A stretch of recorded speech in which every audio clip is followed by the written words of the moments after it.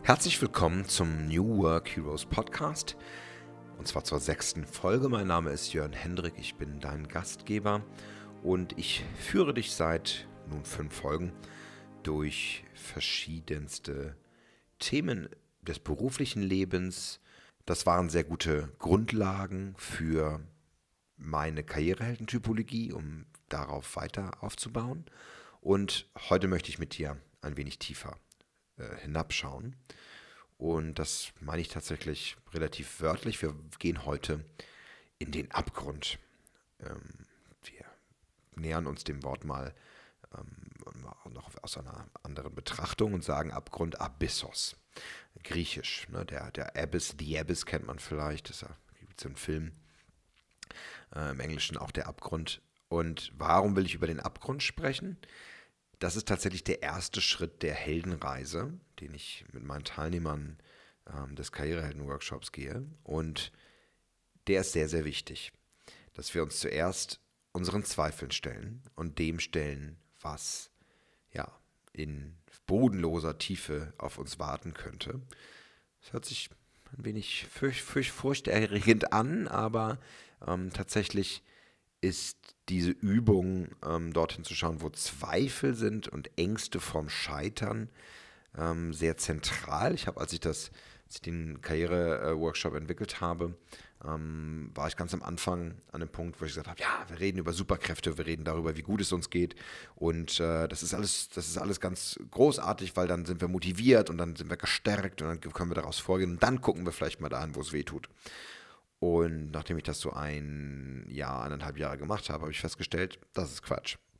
Wir müssen uns sofort mit unseren Zweifeln beschäftigen, mit dem, wovor wir uns fürchten, weil es leider immer wieder kommt. Wir können nicht verhindern, dass wir Zweifeln ausgesetzt sind und ich sage dir das auch ganz offen und diese Folge möchte ich auch nutzen, tatsächlich mal wirklich sehr, sehr offen und entwaffnend zu sein. Bin nicht immer der selbstbewusste Autor und Gründer und Workshopgeber, Moderator, der wie ich das mal so vielleicht anhört, sondern wie jeder Mensch habe ich natürlich auch einen verwundbaren Kern und auch Zweifel in mir und das tatsächlich auch relativ regelmäßig. Und damit bin ich nicht alleine natürlich, sondern das ist etwas, was wir kennen. Das kennt jeder Mensch, der am Anfang seines Berufslebens steht. Da ist es immer noch, man kennt es vielleicht, wenn man so seinen ersten Tag hat, ne? In der Agentur, im Unternehmen, im Konzern, beim Mittelständler, wo auch immer.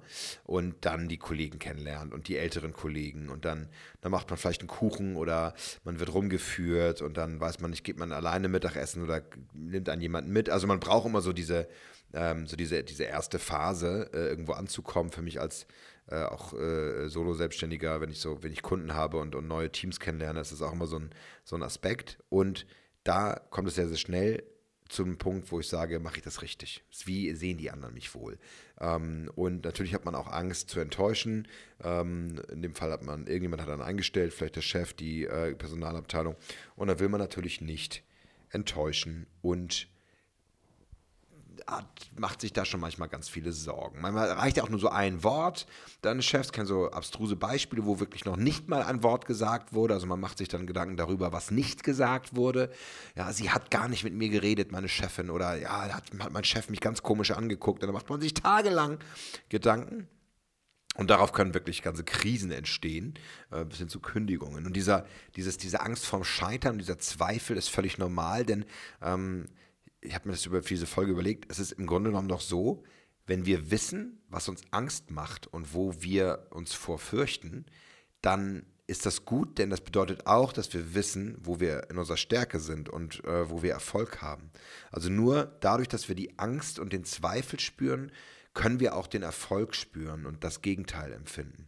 Das finde ich einfach in so einer relativ simplen Betrachtung der Dualität einfach doch sehr schön zu betrachten. Und man muss tatsächlich leider auch sagen, dass dort, wo Erfolg ist und dort, wo diese fröhlichen Gefühle des Erreichten passieren, das Gefühl des Scheiterns und des Zweifelns oft nicht weit sind.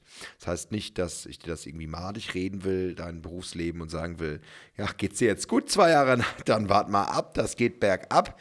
Das Leben und gerade auch das Berufsleben ist allerdings keine gerade Linie, sondern bewegt sich mal mehr oder mal weniger nach oben und nach unten. Und diese Reise, diese Heldenreise, die ich ja auch durchgehe, im Konzept zu betrachten, also das, was ich so als wirkliche Meisterschaft betrachten würde, auch fürs eigene Berufsleben, ist, dass du dir eine Erfahrung zulegst oder ein dickes Fell, was dir einfach ermöglicht, solche Krisen zu meistern und daraus erstarkt auch hervorzugehen. Gut, muss man nicht mal wieder dieses gerne zitierte Bild nehmen, das sagt, ne, wir müssen aus Scheitern lernen, wir brauchen eine Kultur des Scheiterns und wir müssen aus Fehlern lernen. Und dumm ist nur, wer nicht aus Fehlern lernt und nicht der Fehler macht. Es ist aber relativ normal, dass wir uns dabei nicht wohlfühlen, und jemand, der sagt, ich liebe es Scheitern, ich liebe Fehler zu machen, ja, das kann man kultivieren, das ist auch nicht schlecht, es zu kultivieren. Es ist aber auch gut zu merken, dass man sich nicht dabei wohlfühlt, weil, wie ich das eben in der Dualität gesagt habe, einfach das auch bedingt, dass das Gegenteil zu spüren ist. Und diese Lethargie, diese Lähmung, die eintreten kann, wenn ich Angst davor habe, zu starten, und weil ich ja scheitern könnte, weil ich auch an mir zweifle, dass ich das überhaupt hinkriege, das ist natürlich etwas, was die meisten meiner Coaches tatsächlich wirklich zurückhält, überhaupt irgendetwas anzufangen. Also stelle sich vor, man nimmt sich vor, ich möchte die Beförderung haben, ich möchte an der Stelle das Gespräch mit meiner Chefin suchen und habe mir das lange überlegt und ich habe mir das zurechtgelegt, habe mir das aufgeschrieben, ich habe mir eine Liste gemacht, was mache ich nicht so gut, was mache ich gut, was könnte ich besser machen, und man kann das ganz lange überlegen und vorbereiten und am Ende, also es ist übrigens gar nicht so schlecht für so einen Zweck, sich so gut hinzulegen, doch am Ende ist es tatsächlich so dieser Moment, dieser entscheidende Moment, der dazu führt, dass ich sage, Mensch, darf ich Sie mal kurz sprechen? Wie sieht's aus? Ich würde ganz gerne mit Ihnen über die aktuelle berufliche Situation sprechen. Vielleicht haben Sie mal kurz Zeit, und dann fängt man an, wie auch immer man dann reinkommt. Ja, es gibt tatsächlich ein sehr schönes Bild aus einer ganz anderen Richtung, das ich gerne bringen möchte, weil ich das Bild einfach sehr schön finde, und ich glaube, auf dem Audioweg in der Beschreibung kann das auch inspirierend sein. Und zwar, weiß nicht, ob dir das Tarot was sagt. Das ist so ein Kartenspiel, das wird oft so ein bisschen mystifiziert, dass man zu einer Wahrsagerin geht und da werden einem die Karten gelegt. Auf jeden Fall kennt man solche Begriffe, ja. Und es ist einfach ein Kartenspiel mit ganz, ganz vielen Symbolen, und da kann man dann, da kann man die Pattern-Making-Maschinen-Gehirn verrückt spielen lassen, verschiedene Muster betrachten. Auf jeden Fall gibt es da auch so Reisen und verschiedenste Karten. Und eine ganz spannende Karte, die zum Beginn gelegt wird, es gibt so verschiedene Arkana, verschiedene Kelche und Dolche und wie auch immer, aber so eine Karte, die ganz am Anfang ist die des Narren. Ja, das ist der Narr. Und je nachdem, was für ein Tarot man hat, ist das ein junger Mann, der so ein bisschen wie Hans Kuck in die Luft am Abgrund steht und tatsächlich so wie reinläuft in den Abgrund. Also der hebt dann so sein linkes Bein und fällt da fast rein von der Klippe. Interessant ist, dass ein Hund neben ihm steht, der ihn auch warnen will. Wird dann in der Übersetzung mal gesagt, das ist die Anima des Menschen, also das sind die Emotionen, die laut aufbellen und sagen, geh nicht weiter, tu es nicht. Und der Kopf, der hoch oben im Himmel, im Intellekt steht, der hört nicht drauf und der läuft ja in den Abgrund. Und das Bild ist ganz schön, weil der Narr, der sozusagen ja auch ganz am Anfang steht, der noch gar nicht richtig erfahren ist, der manchmal eine Torheit begeht und wie in den Abgrund stürzt. Und tatsächlich ist das deswegen ganz interessant, weil wir am Anfang einer Reise diese Unwissenheit, und das soll die Karte dann auch aussagen, natürlich sind wir reinen Herzens, also wir sind noch sehr unbefleckt, wir machen deswegen auch Fehler, aber weil wir so viel im Kopf sind und so viel uns dann auch dort bewegen, können wir nicht auf unsere Gefühle hören und die uns vor dem scheinbar Schutz in den Abgrund bewahrt. Und dieser Narr, da gibt es noch ein ganz anderes einen spannenden Aspekt dazu, da komme ich gleich nochmal drauf. Gibt es richtig auch so, gibt es auch so ein Syndrom, das danach benannt wurde, da komme ich ja auch nochmal drauf. Aber was soll uns das jetzt mitgeben für diesen Selbstzweifel, oder diesen Abgrund, auf dem wir uns oft zubewegen, ist, dass wir am Anfang, dass diese Frage, wie kann man diesen Zweifel überkommen? Ja, in dem Falle des Narren ist es natürlich, auf sein Herz zu hören, in seine Emotionen zu gehen und dann auch diese Gefahr wahrzunehmen und diese ernst zu nehmen, ja, also nicht einfach blind hineinzulaufen. Und tatsächlich ist es oft so, dass wir, wenn wir ganz überzeugt von etwas sind, uns eigentlich niemand davon abhalten kann und wir diesen Fehler dann sehenden Auges auch wirklich tun. Ja, tatsächlich, wenn man sich mal so ein bisschen zurück überlegt in so Situationen, die nicht so gut waren, dann ist man, oder so geht es mir, dann doch sehr klar und deutlich hat man sich dafür entschieden, das zu tun. Und jetzt kommen wir zurück zum Scheitern und zu dieser Angst vorm Scheitern und dem Zweifel. Was ist das Gegengift vor der Angst? Und ich mache es wieder ganz einfach, in der Dualität, es ist die Liebe, ja, also es ist das Akzeptieren, es ist das Zurückfinden zu den eigenen Stärken und den Kräften und das, ja, sich besinnen auf das, was man ganz persönlich auch spüren kann, wo man hin will und wo es einen hinzieht. Und dann ist man auch vor dem Sturz in den Abgrund gefeit, weil man auf seine innere Stimme hört und an der Stelle eigentlich sehr genau weiß, wie viel man wert ist und dass diese Zweifel unbegründet sind und dass man diese inneren Stimmen, diese Dialoge, die auftreten, dass man die verstummen lassen kann. Und warum ist das oft so, dass wir uns von Zweifeln abbringen lassen, dass wir nicht auf unsere innere Stimme der Emotion, der Intuition, auf unser Bauchgefühl hören? Es gibt auch zwei ganz interessante Begründungen dafür, die auch psychologisch bedingt sind. Und das eine, und jetzt komme ich zu diesem Syndrom, das nach dem Narren benannt ist nämlich das Impostor-Syndrom oder das sogenannte Hochstapler-Syndrom. Also diese Idee, dass man als Hochstaplerin, als Hochstapler entlarvt wird und dass irgendwann die Menschen um einen herum aufwachen und sagen, ha, das kannst du ja gar nicht richtig, du bist ja ein Hochstapler, du hast uns ja die ganze Zeit was vorgemacht. Und das ist ein sehr fieses Syndrom, weil es gibt dann in Erzählungen mal oft so hochqualifizierte und hochintelligente Menschen, die also über dem Durchschnitt begabt sind, die dann aber denken, dass sie nicht gut genug sind und das herauskommt, Mensch, hast du in der Doktorarbeit an der Stelle was abgeschrieben oder das ist nicht ganz aus deiner eigenen Quelle entstanden und die setzen sich unglaublichen Qualen aus und betreiben einen unglaublichen Aufwand, um besonders klar und deutlich ihre Kräfte herauszustellen, weil sie nämlich Angst haben, entlarvt zu werden davor, dass sie eine Hochstaplerin, ein Hochstapler sind.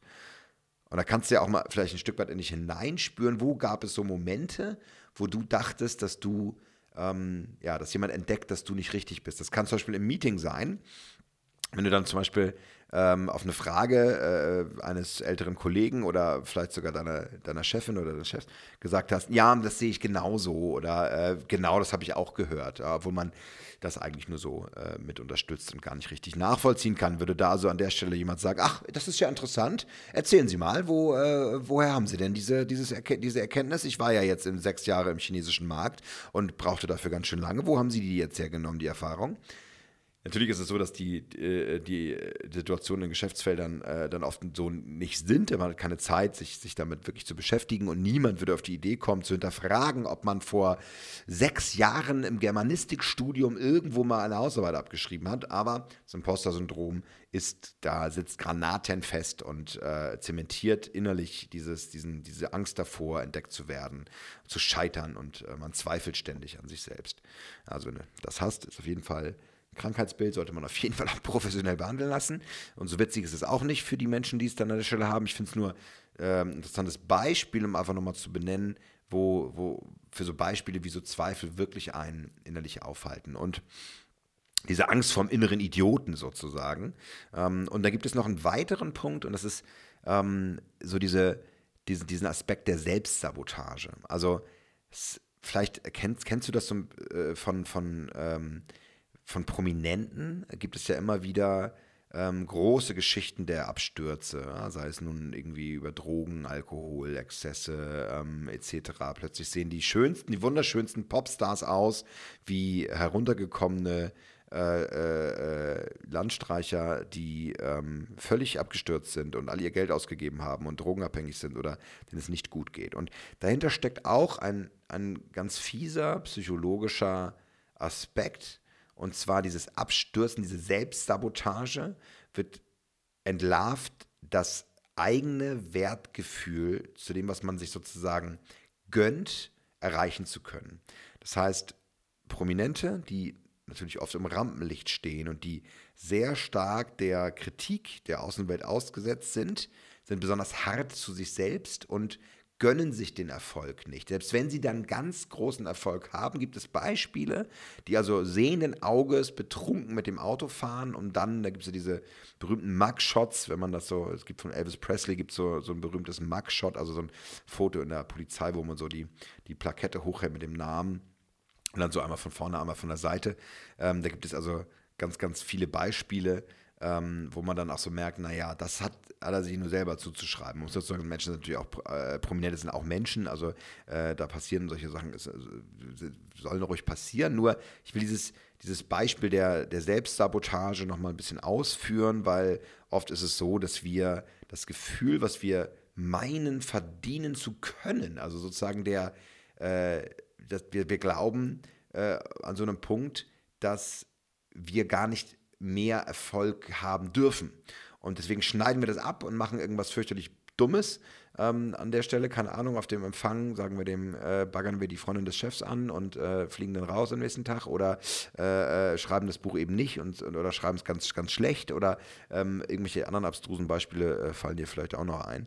Und das hat was damit zu tun, dass wir überhaupt noch nicht in der Lage waren, uns diesen Erfolg zu gönnen.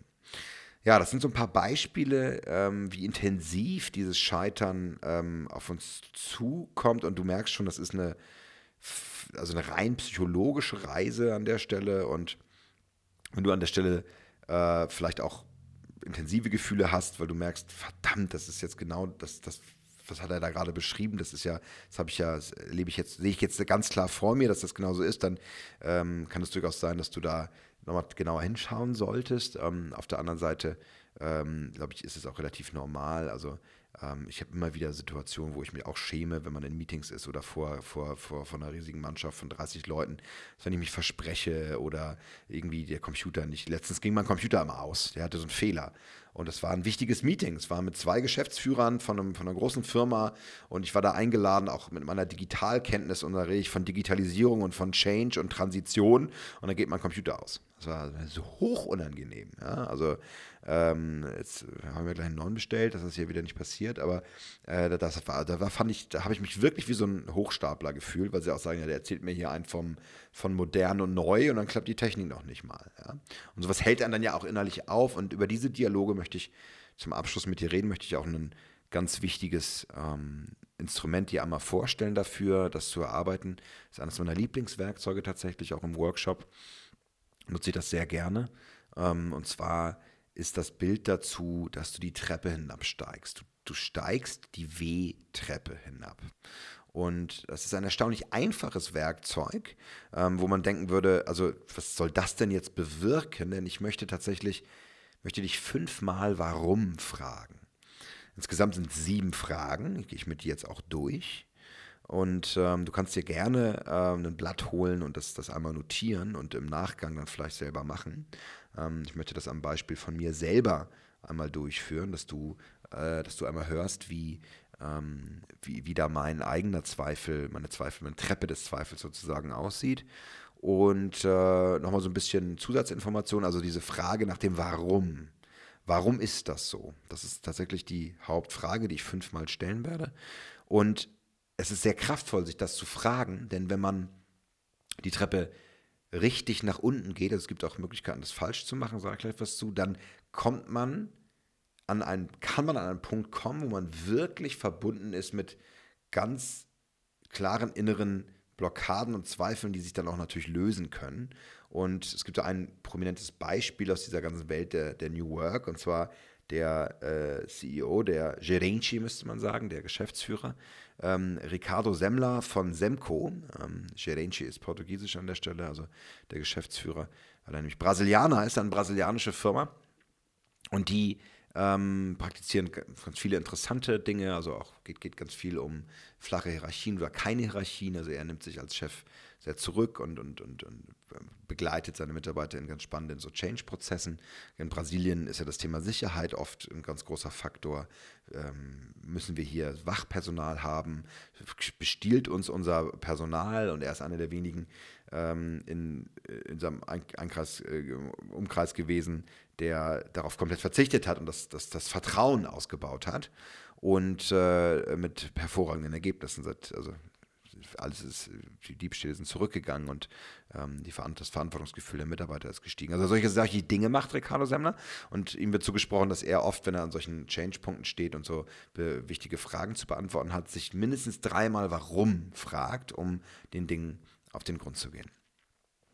Ja, bist du bereit? Wollen wir die W-Treppe einmal gehen? Dann möchte ich dir kurz vorstellen, wie diese 7 Fragen aussehen und wozu ist dieses Werkzeug gut? Es ist genau dazu gut, diese Zweifel, die wir in uns tragen, die wir vielleicht so noch nie so richtig beleuchtet haben, ganz klar, sag ich mal, aufzubohren und Licht drauf zu werfen in den Abgrund, in das Dunkle, weil da wo Licht ist, da ist Verständnis und man könnte vielleicht auch so sagen Liebe, sodass wir das zur Auflösung bringen können, denn wenn es ins Licht geht, wenn wir an der Stelle, wenn wir Klarheit haben, dann ist es durchaus so, dass sich Zweifel auch auflösen können und ich will damit hier einmal durchgehen. Die erste Frage, die wir uns stellen, ist, woran zweifelst du? Warum bist du hier? Was ist der Grund dessen, dass du vielleicht an dir zweifelst und dass du im Moment nicht weiter weißt. Übrigens, für alle Zuhörer, die an der Stelle sagen, was redet der da die ganze Zeit mit Zweifeln? Ja, mir geht's gut, ich habe Selbstbewusstsein, ich bin erfolgreich, absolut.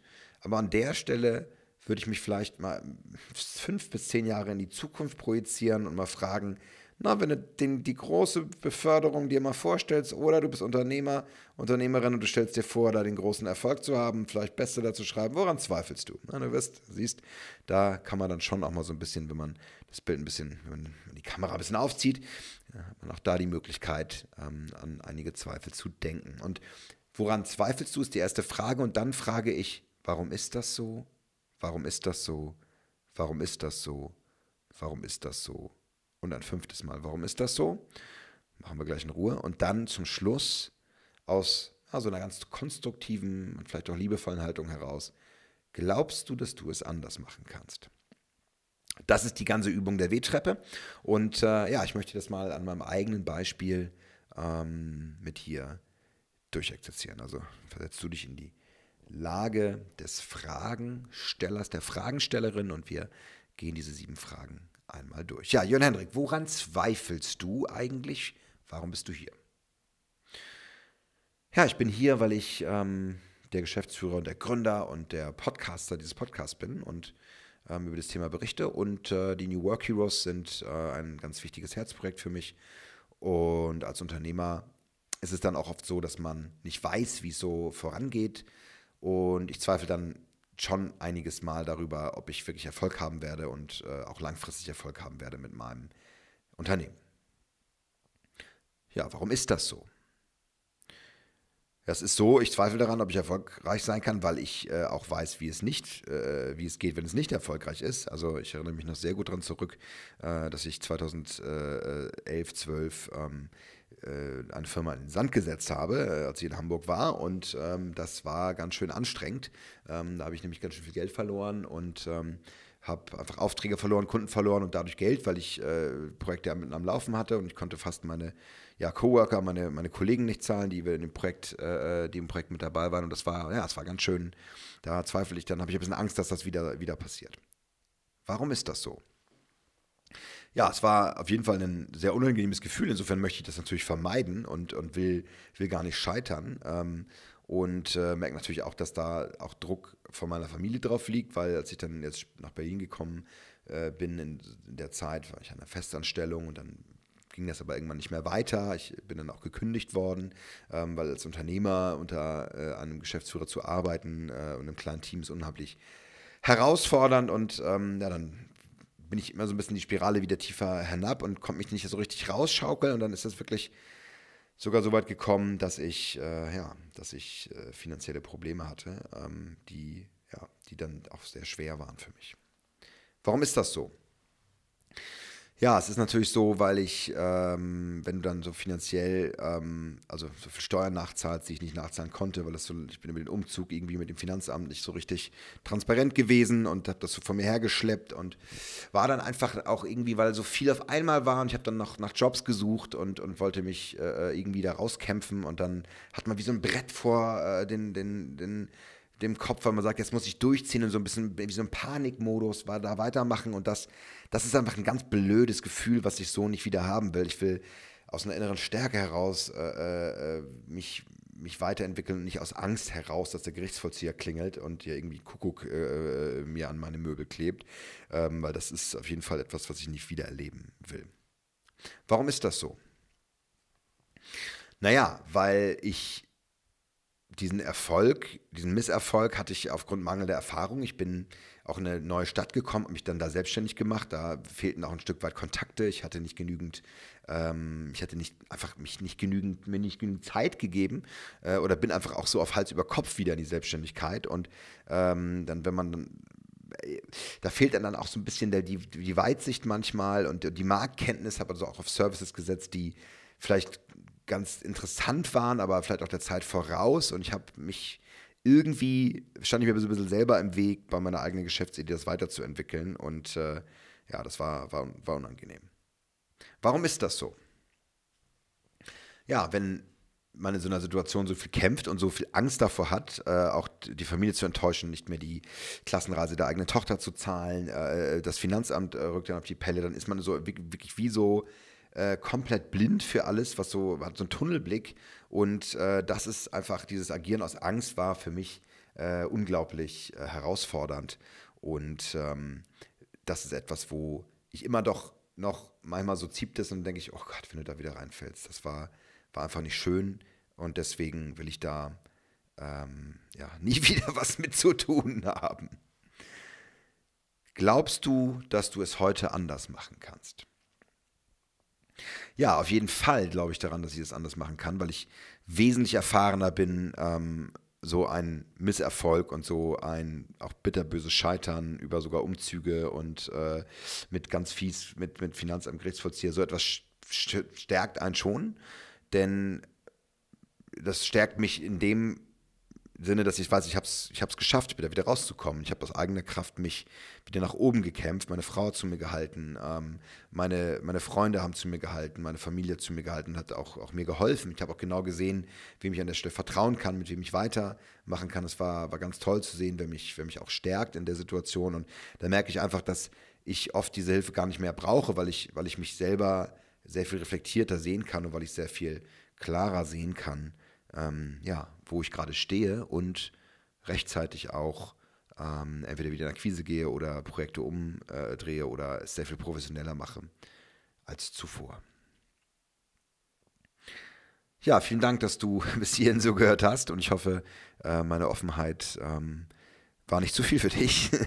Das kann unglaublich befreiend sein, das zu erzählen. Ich habe zugegebenerweise die Geschichte schon ein paar Mal erzählt in den Workshops, aber finde es immer wieder interessant zu hören, wie offen das Feedback doch darauf ist und dass viele das ebenso noch nicht gehört haben. Und das ist auch etwas, wo ich dir Mut machen möchte. Geh dahin, geh die W-Treppe, nimm den Abgrund, beschäftige dich mit deinen Zweifeln und deinen Ängsten.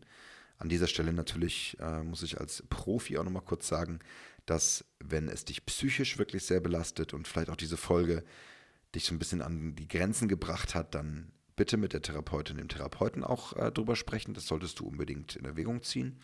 Und für alle anderen, geht diesen Weg, traut euch, nehmt diesen Mut mit, weil da ganz, ganz viel daraus entstehen kann. Und nur wer seine Ängste kennt und wer seine Schattenseiten kennt, der kann auch den Erfolg genießen und das auch erstarkt mitnehmen. Und diese W-Treppe kannst du dir also wunderbar selber vornehmen. Nimm dir eine große Tasse Tee, mach dir gleich eine ganze Kanne. Und wenn du magst, dann biete ich dir natürlich an, als Coach mit dir durch diese Fragen zu gehen. Das ist natürlich wesentlich effektiver, weil ich lasse nicht locker. Es kommt auch übrigens genau darauf an, es wirklich 5-mal zu fragen. Du hast auch gemerkt, so zwischen dem 3. und 4. Mal war so ein bisschen Wiederholung und da war so ein bisschen Redundanz. Aber dann beim letzten Mal hast du vielleicht gemerkt, da bin ich so nochmal so ein bisschen tiefer gegangen und dann hatte ich auch eine ganz wichtige Erkenntnis, nämlich wie wichtig es für mich war, zu sehen, wo diese Unsicherheit herkommt und dass ich diese Erfahrung, die ich jetzt mitnehme, dass ich mit der stark geworden bin. Und diese Erkenntnis kommt ausschließlich dann, wenn du wirklich 5-mal die W-Treppe hinuntersteigst. Und glaub mir, das 5. Mal, warum fragen, ist immer wirklich magisch, weil man denkt es nicht, aber dann geht nochmal so eine Tür auf und dann kommt man zum Kern, des Pudels Kern, erfasst ihn und kann das mitnehmen. Ja, in diesem Sinne wünsche ich dir ein fröhliches Absteigen in den Abgrund zu deinen Zweifeln. Vielleicht war diese Folge auch schon genug für dich. Natürlich sei auch gesagt, dass der Weg raus dann auch umso schöner ist, denn natürlich, wo es geregnet hat, da scheint auch wieder die Sonne und nach dem Abgrund ist man dann bereit für den zweiten Schritt der Heldenreise, die Metamorphose, wenn es in die Karriereheldenkräfte geht, wenn wir diese Stärken beleuchten und kann sie auch nochmal ganz anders annehmen und entdeckt auch neue Stärken daraus. Und ja, das wünsche ich dir auch und deswegen wünsche ich dir einen schönen Tag, eine schöne Zeit, wo immer du gerade bist und mit heldenhaften Grüßen, dein Jörn Hendrik.